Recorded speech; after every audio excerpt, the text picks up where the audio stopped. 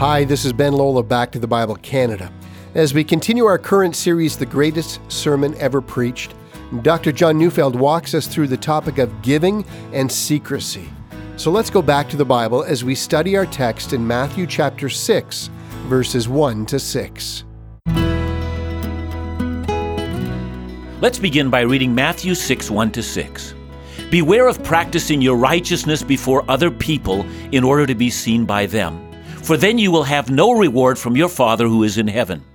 Thus, when you give to the needy, sound no trumpet before you as the hypocrites do in the synagogues and in the streets, that they may be praised by others.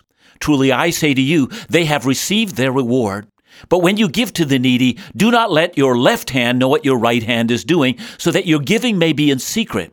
And your Father who sees in secret will reward you. And when you pray, you must not be like the hypocrites, for they love to stand and pray in the synagogues and at the street corners, that they may be seen by others. Truly I say to you, they have received their reward. But when you pray, go into your room and shut the door, and pray to your Father who is in secret, and your Father who sees in secret will reward you. From this passage has come a tradition in which some people have argued that our religion is a private matter. It's between us and God, and we're better off not to talk about it. But of course, Jesus never taught that. Earlier, he taught that we were the light of the world, and a part of light is to declare the praises of God to a darkened world. Indeed, there Jesus absolutely demanded that our good deeds were to be seen by men so that we may glorify our Father in heaven.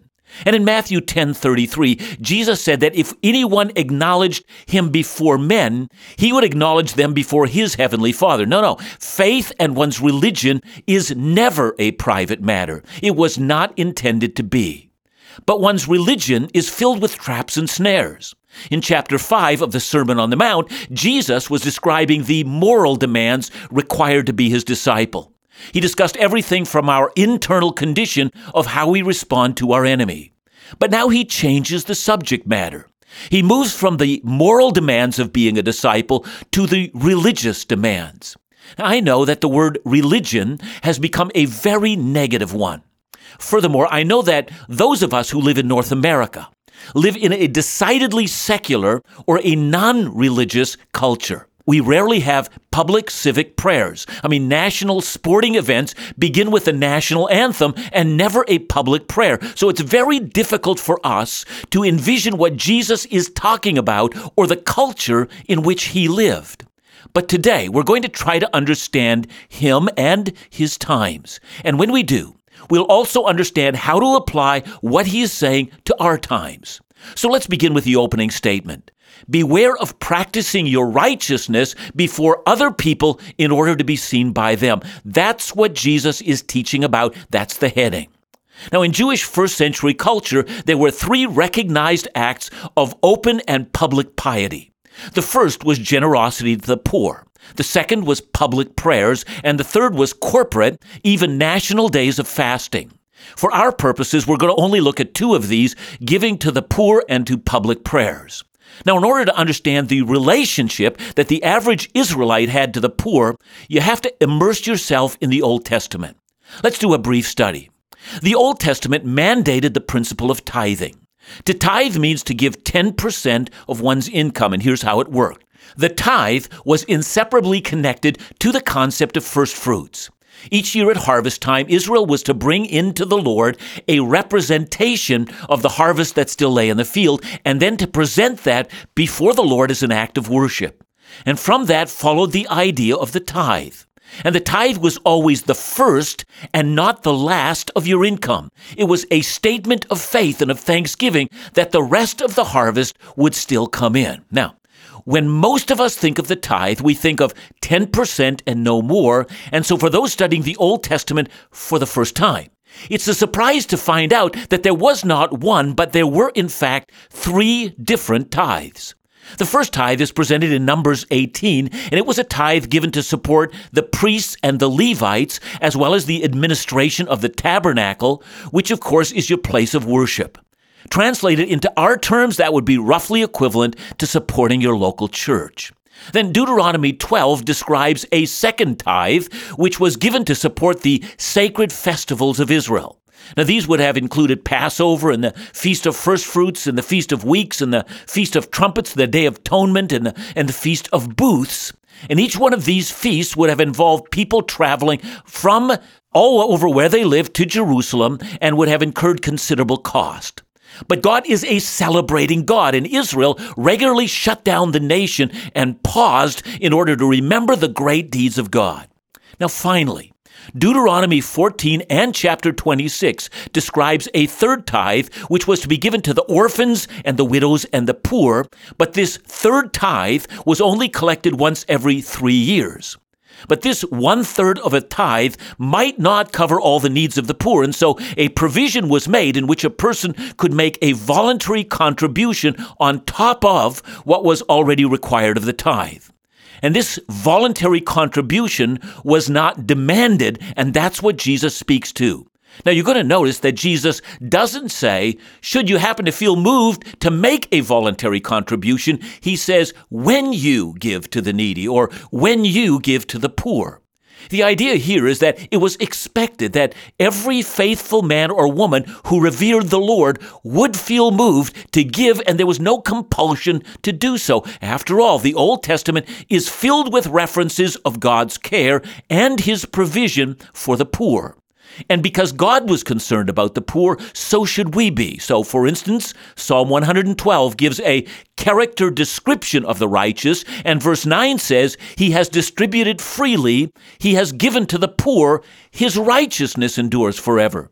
The phrase distributed freely means his contribution was above and beyond what was required of the tithe.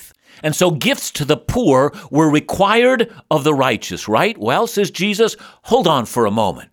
When in verse 2, Jesus speaks of sounding a trumpet before you give. As far as I know from my research, there was no practice of sounding trumpets before anyone gave. And I think what we have here is a bit of what has been called rabbinic exaggeration. That is, overstating something so that we all get the idea. That was a traditional way of teaching. It's like saying, you should take care of the tree that's in your own eye before taking the speck out of someone else's eye. Well, there was no tree in anyone's eye, but you overstated it to make it appear as ridiculous as possible. And so Jesus is talking about a not so subtle form of hypocrisy.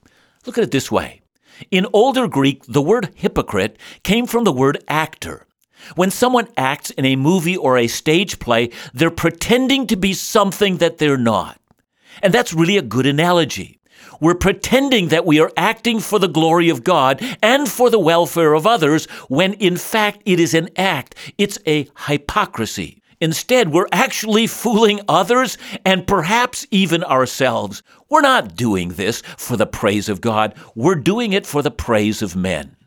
And so, continuing to use this rabbinic form of exaggeration, Jesus talks about not letting your right hand know what your left hand is doing. Now, in truth, whatever one hand does, the other knows as well. We all know that.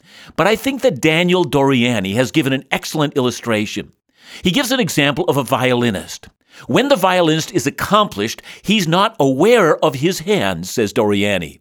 Instead, he's aware of the music, but not the location of his index finger. And so it is with the man or woman who performs his or her religious duty to the poor.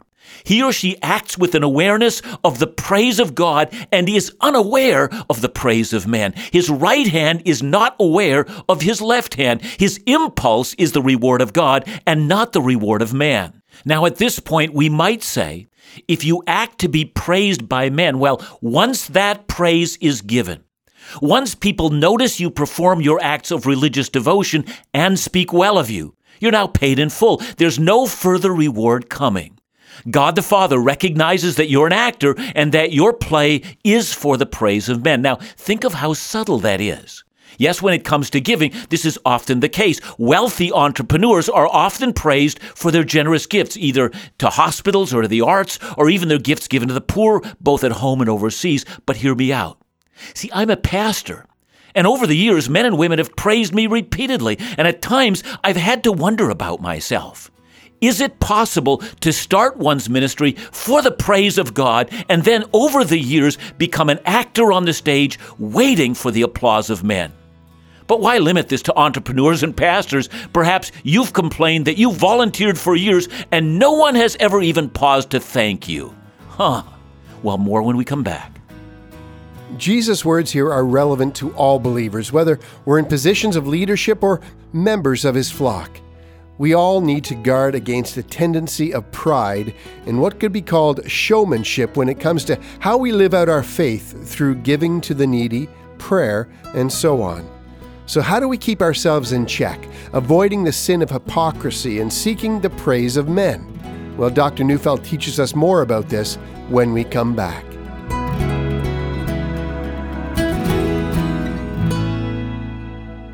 Back to the Bible Canada's young adult ministry, In Doubt, is committed to reaching this generation with God's Word through addressing the important issues of faith and life, which is why In Doubt has launched a new weekly podcast featuring relevant themes, testimonies, interviews, and a brand new mobile-optimized website. Take time to listen to these insightful podcasts every week and make sure to spread the word. For more information, including blogs and videos and all of the ministry resources of In Doubt, check out indoubt.ca today. Now let's go back to the Bible with Dr. John Neufeld.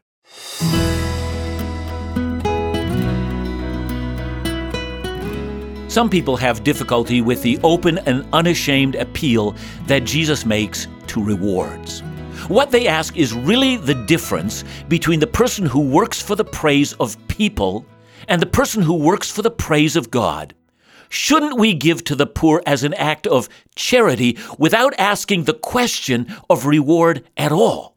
Doesn't the desire for reward destroy the act of selfless giving? And yet, over and over again, Jesus has been promising rewards. He does so on 4 separate occasions in just 6 verses. Your Father who sees in secret will reward you, he says. Well, what do we make of this kind of motivation in which we are driven to sacrifice and give because we are waiting for our Heavenly Father to see and to reward? To that, I think I have 2 answers. The first comes from C.S. Lewis, who makes a distinction between what he calls an extrinsic and an intrinsic reward. An extrinsic reward has no natural connection to the thing done. So, for instance, you've been serving in your church, and on a given Sunday, you're called to the front, you're given a box of chocolates as a thank you. Well, nothing wrong with that. In fact, it's nice. But it's an extrinsic reward. The chocolates you enjoy have nothing to do with your volunteer work.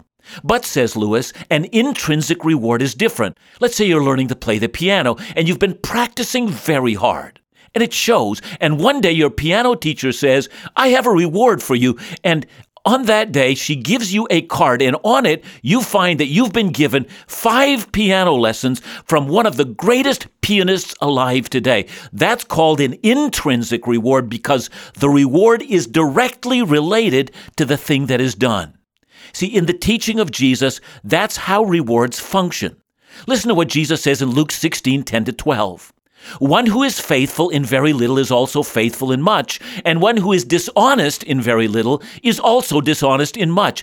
If then you have not been faithful in the unrighteous wealth, who will entrust you with true riches? And if you've not been faithful in that which is another's, who will entrust you with that which is your own? Do you see the nature of intrinsic rewards? Jesus is preparing his followers for a kingdom, one in which they will rule and reign along with him. In that kingdom, they will be given great reward, and they will use that reward to further the majesty and glory of God. If we can't learn to give to the poor for the glory of God now, how will we function for the glory of God then? And so in order to help his subjects prepare for the kingdom, he calls upon them to do some acts of giving in absolute secret. It will be a test of motives. It will help prepare his servants for the great reward to come. Now, before we move to the matter of prayer, I need to say just a little bit on the issue of secrecy in giving. I hope you've seen that Jesus does not mandate that all giving be done in secret. Indeed, he has specified a specific case study, if you will. And I say that because in Acts 2:34-37, we're told of a very generous gift of a man named Joseph. He's a Levite, one of the very first Christians. The exact nature of his gift is described, along with the fact that the entire church knew about it. Furthermore, it would seem that the apostles changed Joseph's name to Barnabas, which means son of encouragement, precisely because this was such a generous gift. Now, I mention this because there are those believers who have not understood Jesus in the context in which he said these things, and so have assumed that, we shouldn't even be given a tax receipt from the government for our giving and so forth. I think that's not what Jesus spoke about here. He's speaking about how we need to rediscover our motivation. Are we acting out of a desire for the reward that awaits us in glory, or are we acting for the praise of men, which would indicate that our hope is deeply rooted in this world? And here we see that religion is indeed a strange thing. Religion can become centered on rewards in this life. It can indicate that we have no eternal hope, none whatsoever. It's subtle. And Jesus wants his followers never to fall into the trap of the Pharisees, who sold their hope in eternity to the fading hope of this world. Well, let's move to the matter of prayer. And here again, as before, Jesus speaks of secrecy. And again, as before, we need to understand prayer in the context of a culture in which civic and national praying was common and even expected. See, in Jesus' day, each day had set times for prayer. There were public prayers in the morning, in the afternoon, and there were evening prayers as well. And according to Jewish historian Josephus, public prayers were offered at the temple twice each day, in the early morning and at the 9th hour. He also speaks of a third, a sunset service, where prayer was offered again. Now, please understand that the Bible does not condemn public prayers. Both 1 Kings and 2 Chronicles, as an example, recount the public prayer of Solomon as the temple was dedicated. Or Nehemiah 9 recounts one of the great revivals in Israel, which tells of the large gathering of national prayer.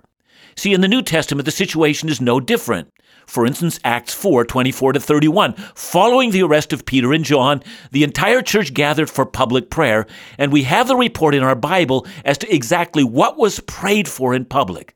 Now, Jesus is not denying this important part of corporate life of the people of God. Public prayers are a part of our life. Then what was he condemning?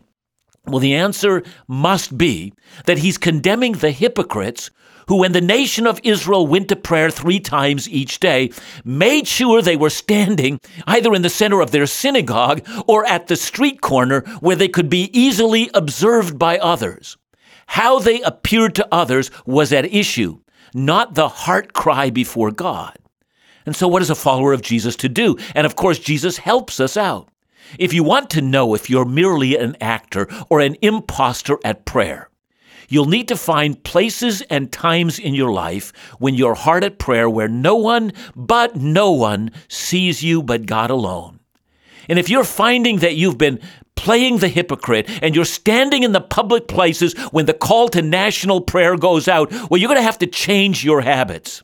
You'll need to make sure that when those 3 times a day for a prayer are called, you're at a place where no one sees you, no one at all.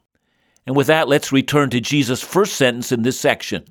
Beware, he says, of practicing your righteousness before other people in order to be seen by them. Notice he says, beware. This kind of thing happens with remarkable ease. Without noticing it, you can become an actor and not a worshiper. And that's a danger for every single child of God. Beware. If this isn't a danger, Jesus would not have warned us. How quickly is religion turned from being the heart's cry of devotion to our God to being a vehicle where we use religion to increase our status? Let me end by telling you the story of Henry Nouwen. Henry Nouwen was a Roman Catholic priest who was also a very successful academic. Henry Nouwen taught at Harvard Divinity School. He also taught at Yale Divinity School and also at the University of Notre Dame. All 3 of those schools are schools of distinction where only the elite faculty will ever teach. He had every form of religious success, but he remembers asking himself a question when he reached his 50s. He said, "Am I now walking closer to Jesus than I ever have before?" And he concluded that it was not so. In fact, he concluded that his soul was in great danger. And those of you who know the story know that he left his academic setting and gave the rest of his life to an obscure community dedicated to serving people with special needs who would never be able to reward him in the way that he had been rewarded in the past. Every one of us must hear the words of Jesus. Beware. You must do what needs to be done so that your soul is not in jeopardy. Your religion can become a matter of show only for the applause of people, and you will forget the God who saved you. Beware, says Jesus, do not do your religious observance before men. John, I'm reminded during this message of so many examples, historic examples, like Brother Lawrence, for instance, who did everything because they wanted to glorify God and nothing else. But in certain situations, we have to ask ourselves, what is our motivation? What is our motivation for doing the things we're doing? Is it the praise of others? Yeah, it comes a point in time in every believer's life where we need to look hard at ourselves and say, have I just become a performer for the good of others? Maybe I'm speaking to myself here, Ben, because so much of my life has now been a public life. And I've come to realize that God wants me to develop a private inner life as well, in which there are things that I do that no one will see but God alone. I think that's what I would say to everyone. I don't know whether you're a Sunday school teacher or you do something in which people notice what you do because they're going to. Every one of us needs to ask ourselves, to what extent has the praise of others simply overwhelmed that inner impulse that I first had? And I think it happens to everyone. That's why Jesus warns us so strongly about it. And that's why the examples like you did of Brother Lawrence, and I use the example of Henry Nouwen and others, I think they speak to us and ask us to reconsider. Well, it's been an important study for us to remember the dangers inherent in the way we practice our righteousness. For Jesus tells us we can easily turn our religion into something that gives us status and superiority. Whether it comes to giving or praying in front of others, we must do it out of a right, God-centered motivation. I hope that today's message has spoken to you in a meaningful way as we become people who seek the praise of God and not of men. Join us tomorrow as we wrap up week 3 of this series on the Sermon on the Mount with Dr. John Neufeld, discussing part 1 of the Disciples' Prayer.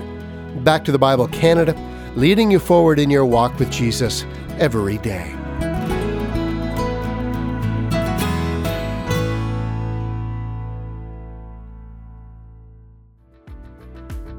As Christians, most of us have heard such familiar phrases like an eye for an eye or a tooth for tooth. Let your yes be yes and your no be no. Judge not, lest ye be judged. Many of these popular principles have been adopted by our secular culture. But what do these words of Jesus really mean? Hopefully you've been blessed so far from our series where we've been going in depth into Jesus' Sermon on the Mount from Matthew chapter 5 to 7. It's so critical for us to properly understand the context and interpretation of Jesus' teaching regarding what citizens of his kingdom look like. This month, we're offering the greatest sermon ever preached, a 5-week series on CD for only $35, which includes shipping and handling. A great study to listen and own for yourself or perhaps to share with others. To order your copy, call us at 1-800-663-2425. That's 1-800-663-2425, or visit backtothebible.ca.